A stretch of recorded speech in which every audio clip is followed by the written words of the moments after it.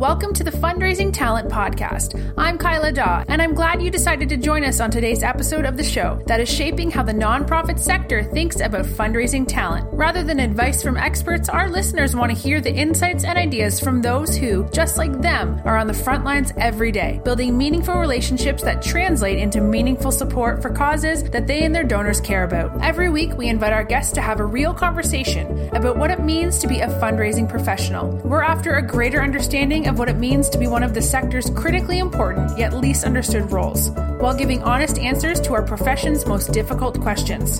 Thank you for joining us in this episode of the Fundraising Talent Podcast. Here's your host, author, fundraiser, and master trainer, Jason Lewis.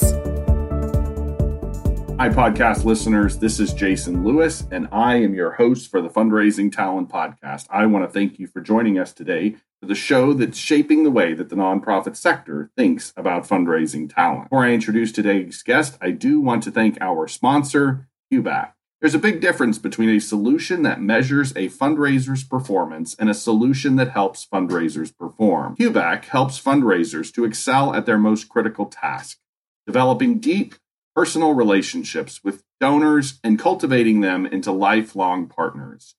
Give your fundraisers a better qualified portfolio, one that considers more than just capacity and simple scoring.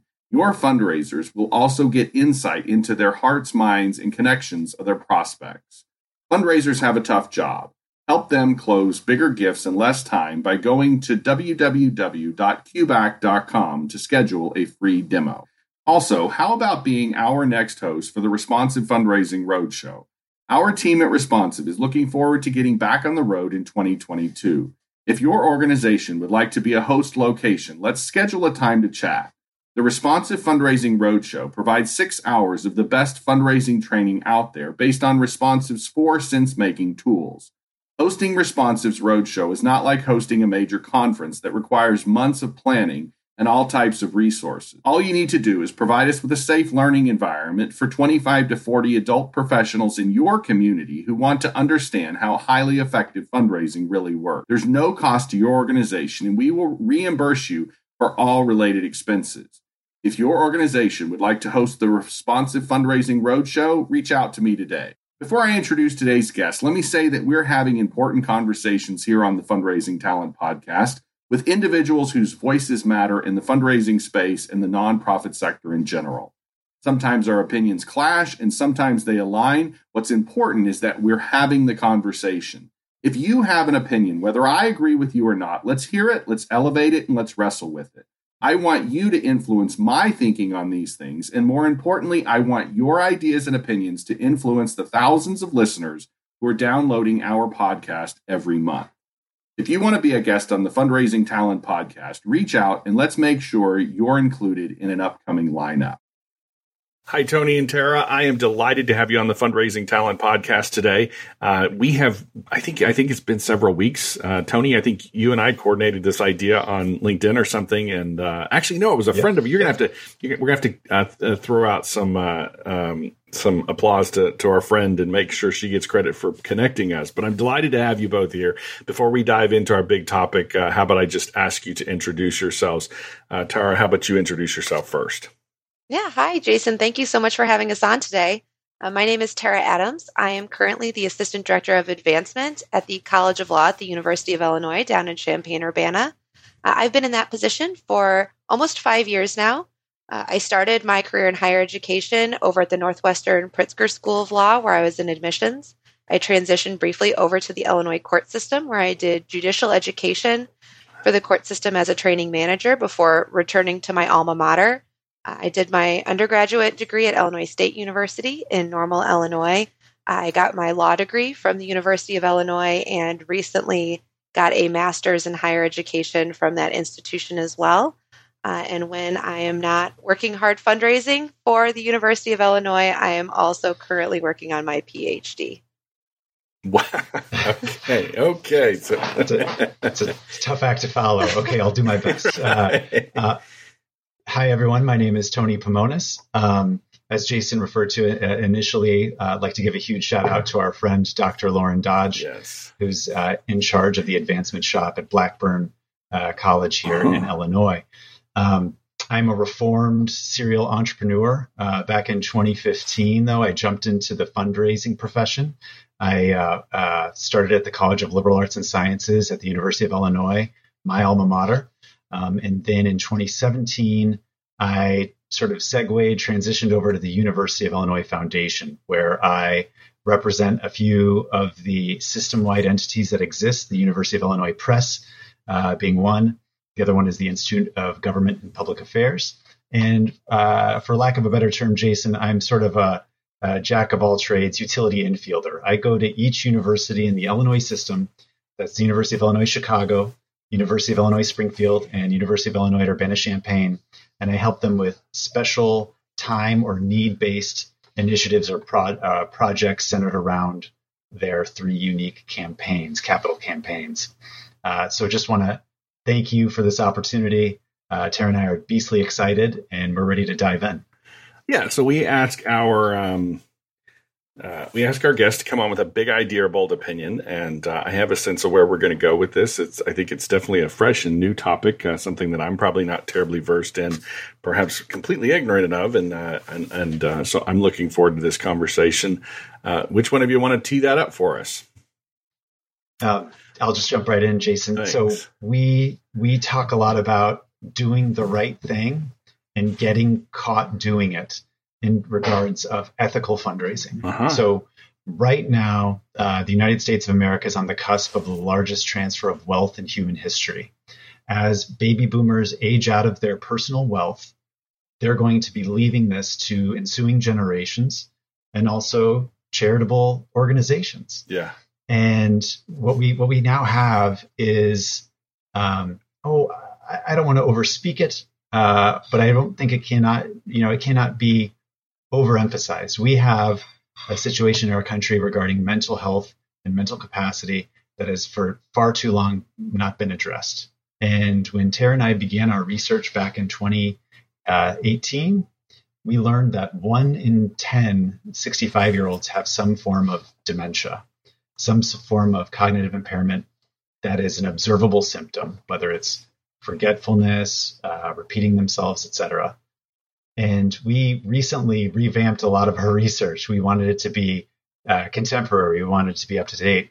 And we learned from the Alzheimer's Association that it is now 1 in 9 65-year-olds. So this is an accelerating problem in our nation. And by the time our elderly populations get to be in their mid 80s, so 85-year-olds, that population goes from 1 in 9 to 85%. So we're talking about our vital donor populations, our alumni base, our prospects, all the people that we interact with have some form of, incapacity. And thus far in our profession, this has been an amazing blind spot. It's been something that has not been addressed. How do we go about conducting this work ethically? What's the right thing to do in this situation, in that situation? And just to sort of have a little decision tree of if-then statements. So our overarching theme here that Tara and I sort of crafted and came up with is do the right thing, and most importantly, get caught doing it. Tara, how did that sound? Did I encapsulate that well? I think you encapsulated it perfectly. I think one of the big goals of Tony and I coming on your show today, Jason, was to really kickstart this conversation about the issue of cognitive impairment in fundraising. As we have had conversations with fundraisers at the University of Illinois, we have found that this is an incredibly prevalent issue. And unfortunately, so many fundraisers believe that it's an isolated incident. They think they're the only ones that have encountered the situation. They're looking for resources. They haven't found any. And so part of this today is our hope that we can start facilitating these conversations between fundraisers, between leadership and institutions and organizations to really have a better understanding of how widespread and prevalent this issue is for all fundraisers as they're talking to their elderly donors. And so one of our the first question that sort of comes to mind, are we going to have a practical conversation like, am I sitting in front of the donor and realizing this, or are we going to have a conversation? And perhaps we're going to go in both, because I'm curious. Because there's the I'm sitting in front of the donor, right? And sort of coming to this realization that that there's something I'm learning that I perhaps didn't know before I showed up at her home. And then there's the practice at a much more macro level that doesn't, where we're not literally sitting in his or her living room, but our fundraising practices never allow us to enlighten, it's not like a well screen, or, it's not like our database tells us that 1 in 8 of our donors happen to be suffering from some sort of mental illness, for example. And so does it mean, I'm guessing those are the questions we're wrestling with. Am I right? Yes. Yeah. So it's all of the above, all of the above, right? Yes.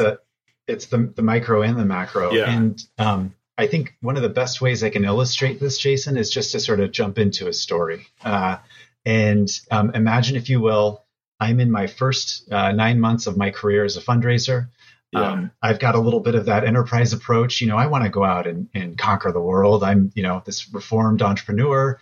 I want to make my imprint on my alma mater.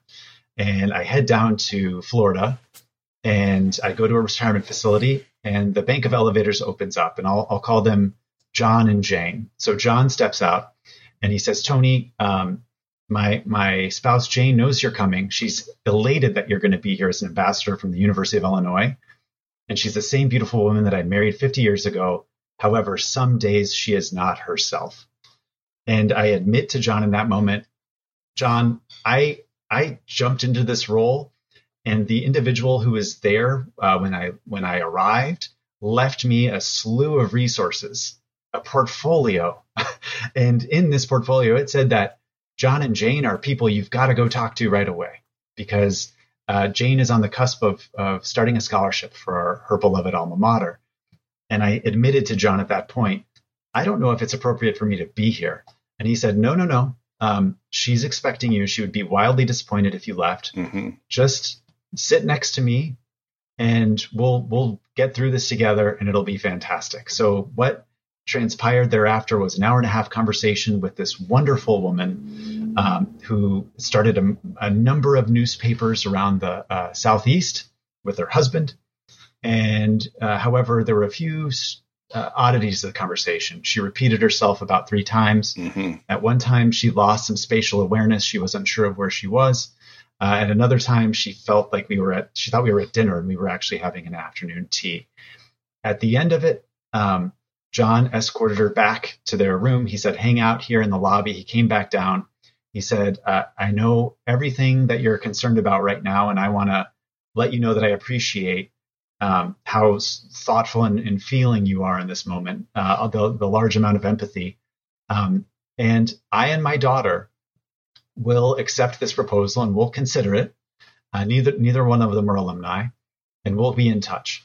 And then I came back to the University of Illinois. I spoke with my chief development officer, asked them how I comported myself, what was their grade for me. They said, "You did a fantastic job, Tony. Unfortunately, there's nothing else I can do other than kind of pat you on the head, because there are no guidelines, there are no resources, right. There is no roadmap for what a gift officer should do." Right.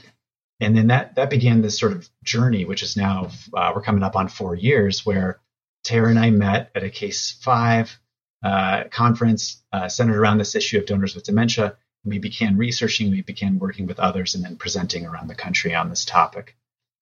So that's sort of a granular way of explaining what fundraisers are up against, and then also what catalyzed this discussion of 2 things, really. It's a really an applied approach so that gift officers can have a roadmap, and it's the macro approach. So institutions can mitigate risk, they can deal with things as they are happening, and also ahead of time if they're considering the donor life cycle. And then how we can arm others like ourselves and institutions like ourselves to begin to prepare themselves and to prepare their employees, their staff, their donors and prospects and alumni on how to deal with this in an ethical framework. And Terry, I'm talking too much. Go ahead. You encapsulated it beautifully. Similar to Tony, I too have my own experience. Mine was not a face-to-face conversation, but a very concerning phone call that I had. We had discovered a scholarship at the law school that had been languishing for a number of years because we never got the proper documentation back in the 80s to get it up and running. So they tasked me with tracking down some of the family members to see if we couldn't get this sorted out. We had one person in our system, one phone number.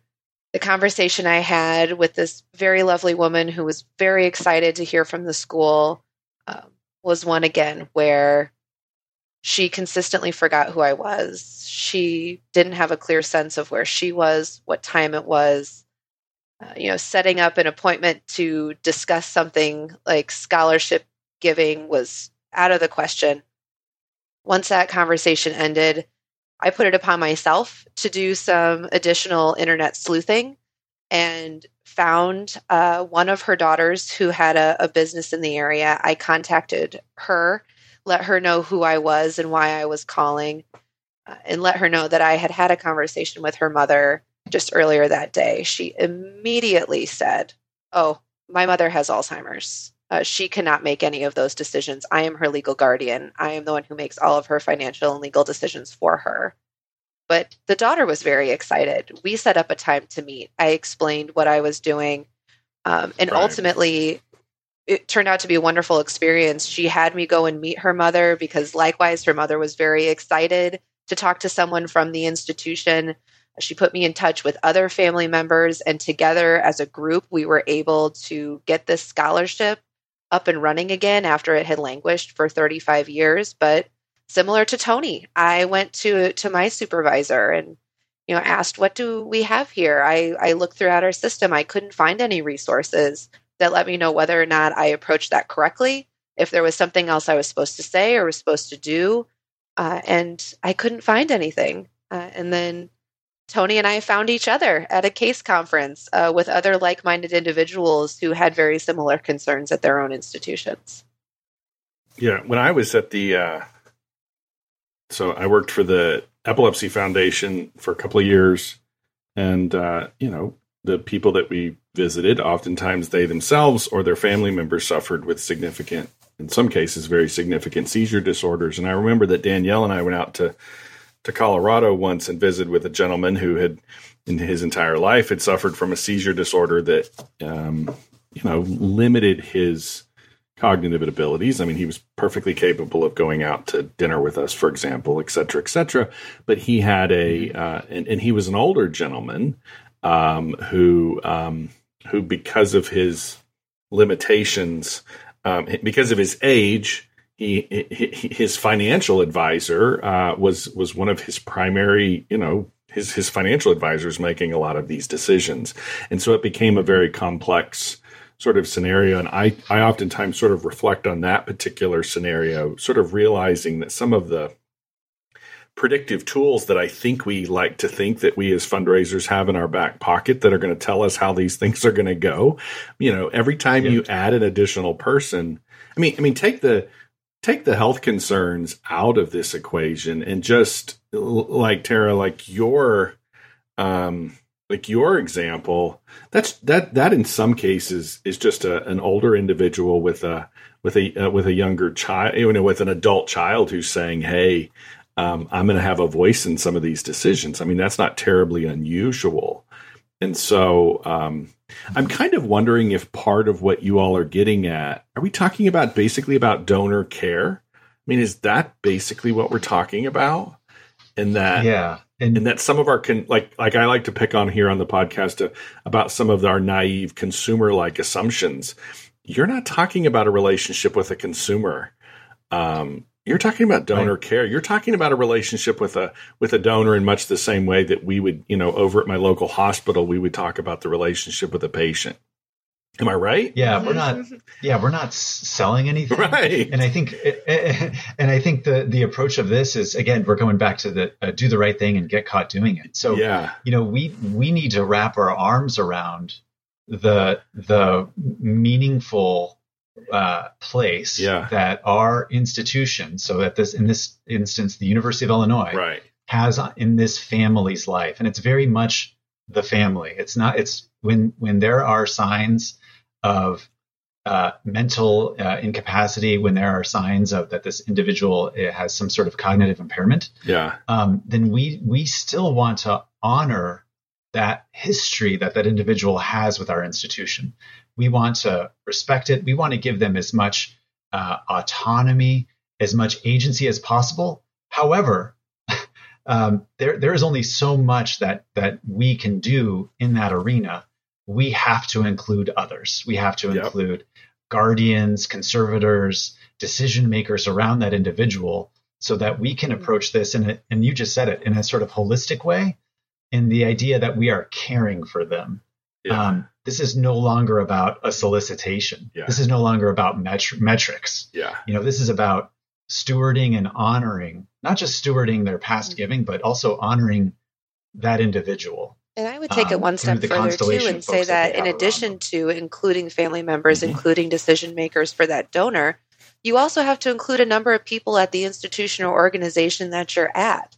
Fundraising has turnover. People move from organization to organization as fundraisers, and there needs to be some level of institutional knowledge there, involving supervisors, involving people who manage your donor database. This needs to be an ongoing conversation to make sure that this particular knowledge isn't lost. Yeah. One of the key elements of all this, Jason, when Tara and I started going down this road, we realized, okay, we have to build out some of this stuff because it's not here. So we were looking everywhere. We were talking with others. We were talking with individuals who worked at the Alzheimer's Association. We were talking with other people who are in asset management, wealth management.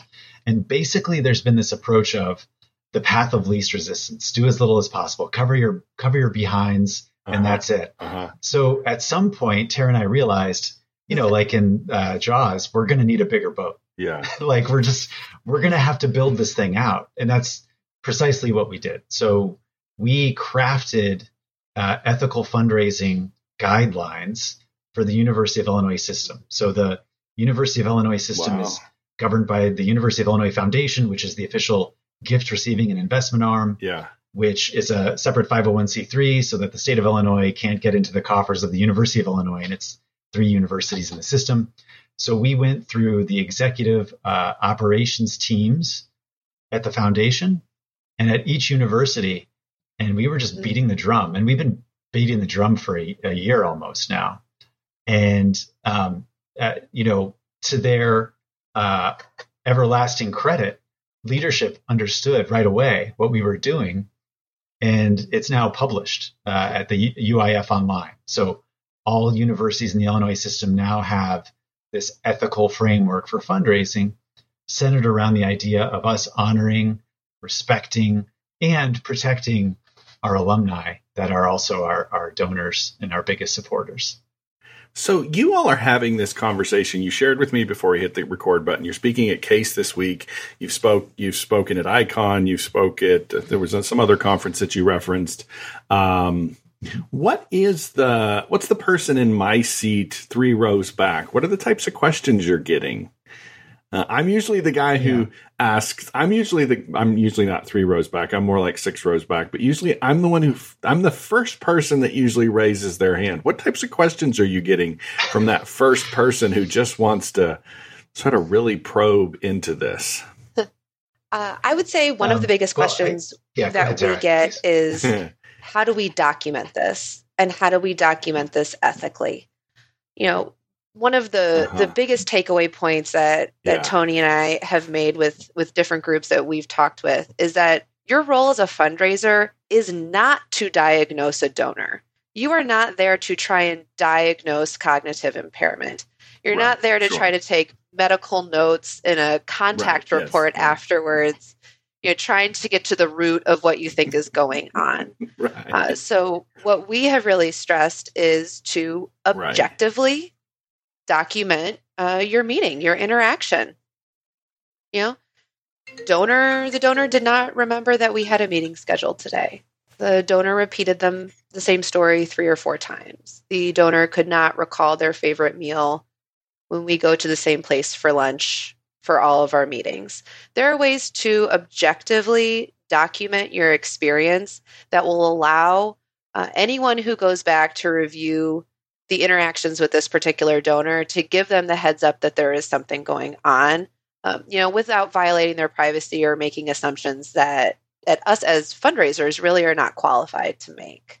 So I would say that's one of the really big takeaway points and one of the big questions that we get often from other fundraisers that we talk to. Yeah, I think on the heels of that too, Jason, and I don't know what your stance is. Well, I think I do. I've listened to this podcast before, but we're in a very metrics-driven profession. Yeah. And there are lots of individuals who are touting their approaches, and they're all stars, they're rock stars, whatever. So oftentimes we'll get the question, well, are you sure we can't do this? I know this individual. We've known each other for X number of years, and I know that they would really enjoy this opportunity.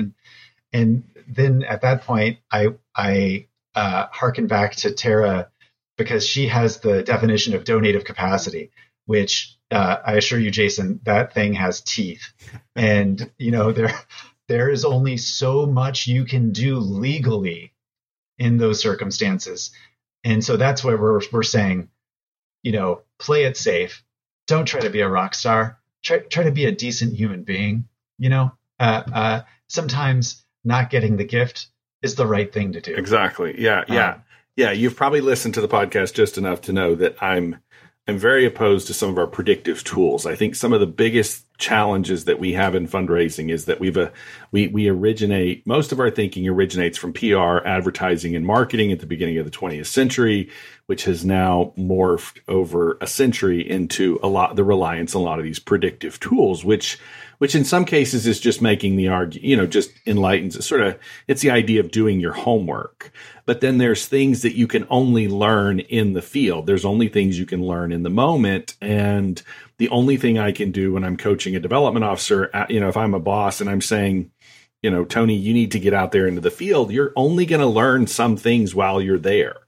And to have a metric system that suggests that Mr. Johnson or Mrs. Smith, you've got to bring home a check from them without consideration of things that you learn there literally in real time, is a complete disregard for just human complexity, just the messiness of what it means to be human beings. I mean, this is all human work on both sides of the exchange.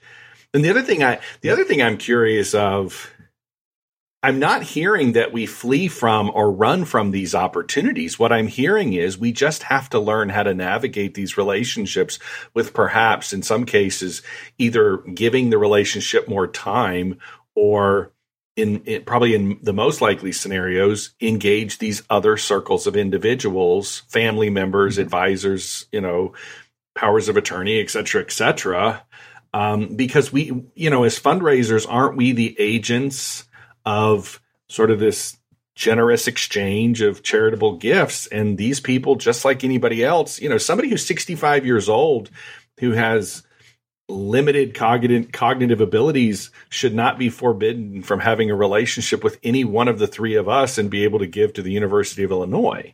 It just means that our work has to be a little more done carefully. Am I right? There's a duty of care. Yes. And one of the amazing things that I've learned in this journey with Tara specifically is when she unpacks donative capacity. And this is also something that we don't want to step in because there are legal ramifications. And, if I may Tara, you have to go. Every once in a while, I dig into my back pocket and I brush off that JD for just a hot second when I talk to fundraisers about what's going on. But really, when we're talking about donative capacity, what it means is whether or not a donor has the mental awareness and meets a legal threshold of being able to give a gift. Now, a lot of fundraisers have been trained on or hear about the term testamentary capacity, and that's whether or not someone has the ability to create an estate plan, write a will, leave a gift to an institution or an organization in a trust. Donative capacity is arguably a one step higher than that, because when someone writes a will, say I decide to leave my institution a large sum of money, at any point in time prior to my passing, I can go ahead and change that. It's not immutable. I can go in and I can suddenly decide I don't want to do that. I want to give my wealth elsewhere. With donative capacity, you're making a gift that is permanent in that moment. So in order to, have the legal donative capacity to make a gift, not only do you have to know that you're making a gift, know what or how much it is that you're giving, know how it relates to your overall wealth, but you also have to understand that it's permanent. It's an inter vivos gift. You cannot take it back when you make that gift when you're alive. And not only does a donor have to have an awareness of all those different elements, they have to know how it relates to each other. So you can't just pick apart, oh, they got one and they got three. But they have to understand all of those things in that conversation and how they're relating to one another with this particular gift. And because there is that permanence to a gift that is being made, and it is arguably a higher legal standard than one of just making a planned gift that could be changed later on. Mm-hmm. Mm-hmm. And there's an irrevocability to it. Like you said, it's permanent. I mean, you don't make a gift to a charity and then take it back a month or two later. And one of the things, Jason, that we've learned is that you also don't want to see your institution on the cover of the newspaper or, at the top of Google News Aggregator. I mean, so it's not just doing the right thing, and it's not just caring for people. It's also protecting your institution, protecting yourself, because there is like vast damage that has been done to different institutions because this has come to light that they predated on elderly, vulnerable individuals, in a way that was opportunistic, in a way that meant that there was legal action taken against them, which was on the cover of the LA Times. I mean, this is stuff that no one wants to see. So again, we're harkening back to the overall theme, which is do the right thing and get caught doing it, meaning document it, make sure that others know about it. And, if there is something that's FOIA-able, then great, because you've got it all spelled out. You have done your due diligence to ensure. And that too, by including family members, by including decision makers, by making sure that everyone who loves this donor and is looking out for their well-being is aware of what is going on. That's also going to mitigate substantial amounts of risk, both for you as a fundraiser and for your institution, as well as continuing to ensure that this is really what the donor wants. We just had a conversation here on the podcast just a couple of weeks ago, probably a month ago. And then we had a conversation probably 6 months ago with a gentleman from who's become a good friend and up in the Toledo, Detroit area. And we were talking about the relationship with these extended family members. There is a circle of family. There's a circle of influencers that are the more meaningful the gift gets, right? The more significant in size or the more meaningful it gets. So you don't have to assign a number to it necessarily, but the more meaningful and significant, just using those as perhaps appropriate adjectives, the more likely you're going to have multiple voices that are going to play a role in this.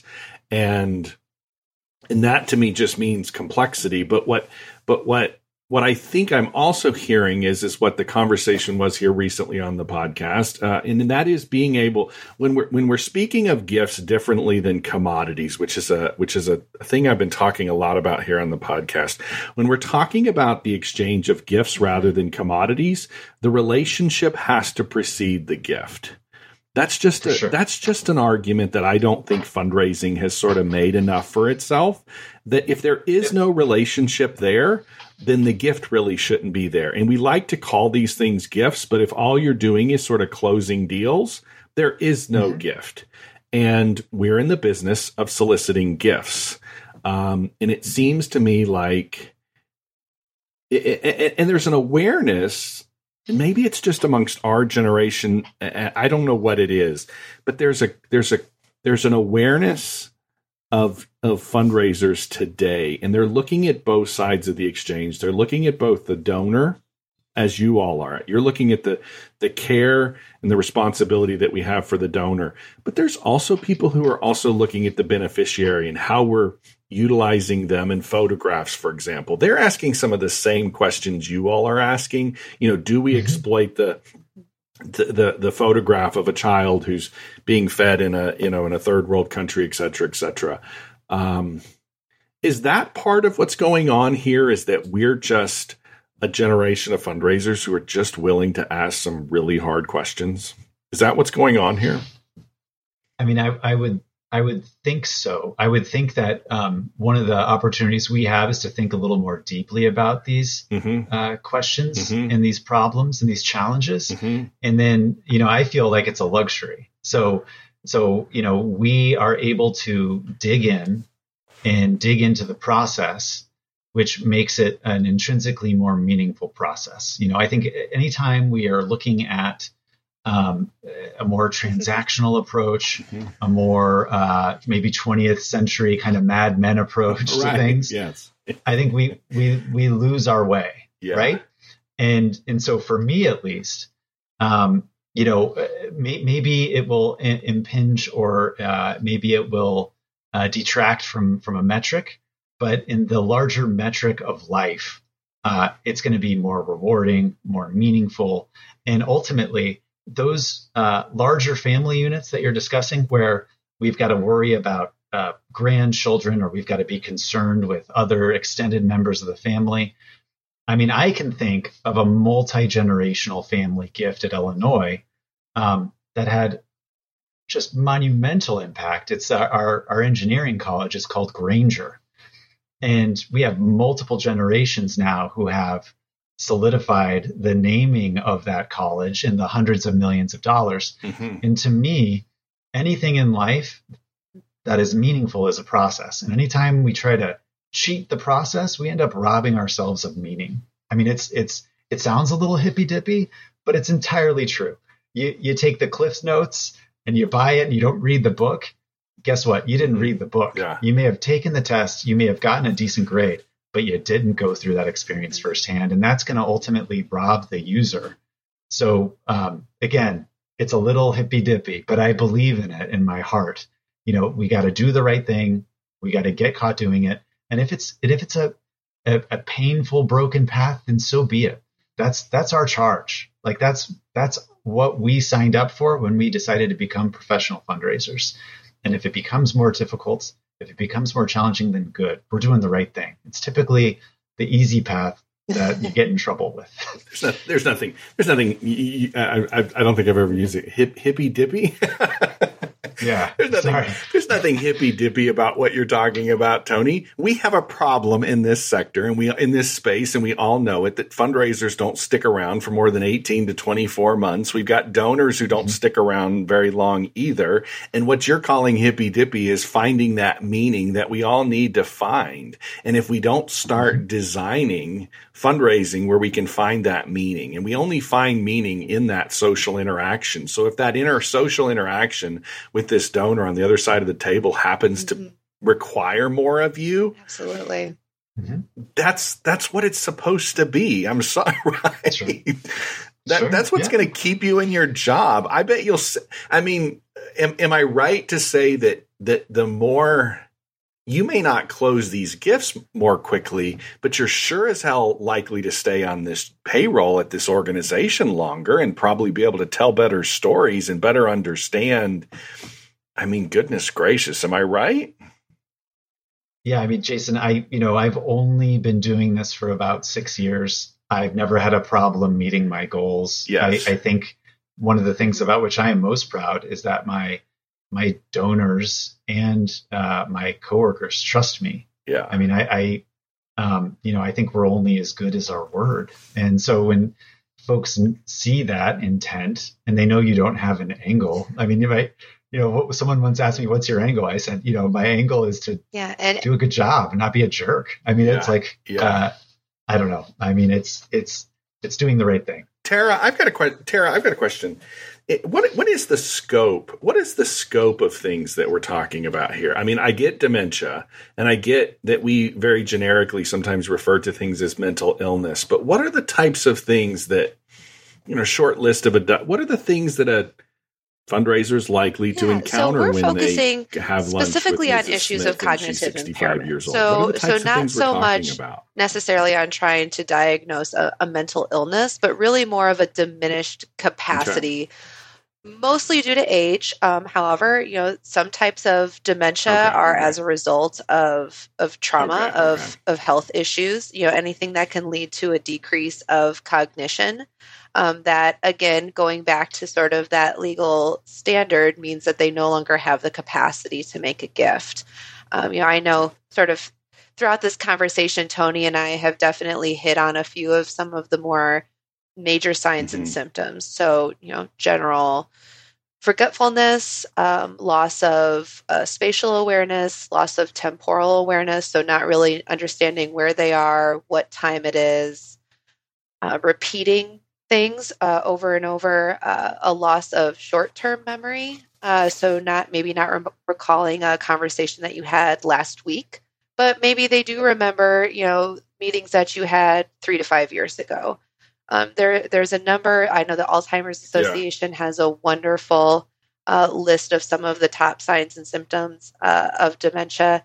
We've definitely gone back to that a number of times in terms of helping our own fundraisers at Illinois understand some of the signs that they may see with fundraisers. But generally speaking, those are some of the big ones that when you're sitting down for a meeting with a donor that you're generally going to see. Tony, are there any that I've skipped over that would be helpful to talk about as well? No, I think you hit it on the head, Tara. And I think echoing or underscoring something you said earlier, part of this is also institutional preparedness. So, to have this work being done, Jason, not just when we're sitting down in front of the donor, but ahead of time, and then upon reflection afterwards. So one of the linchpins of our guidelines that we crafted over the last year plus is that, we are doing work ahead of time, and then we are doing work thereafter. So we're having these preparatory meetings, and then these sort of downloads thereafter, where we are trying as well as we can to be prepared for what's coming, and then try to make sure that it is being addressed appropriately thereafter. All institutions have CRMs that they work with.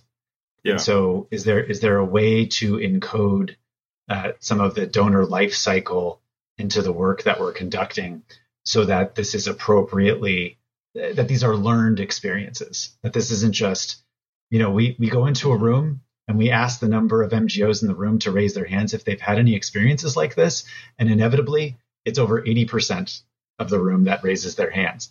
So it's not just that we are experiencing this, but that we are learning from this experience. One of the things we've also done, Jason, we have a consulting group. It's called Cognitive Empowerment. Our website is cognitiveempowerment.com, because we're wanting to help others on the same journey that we are on, be they institutions, small shops, what have you.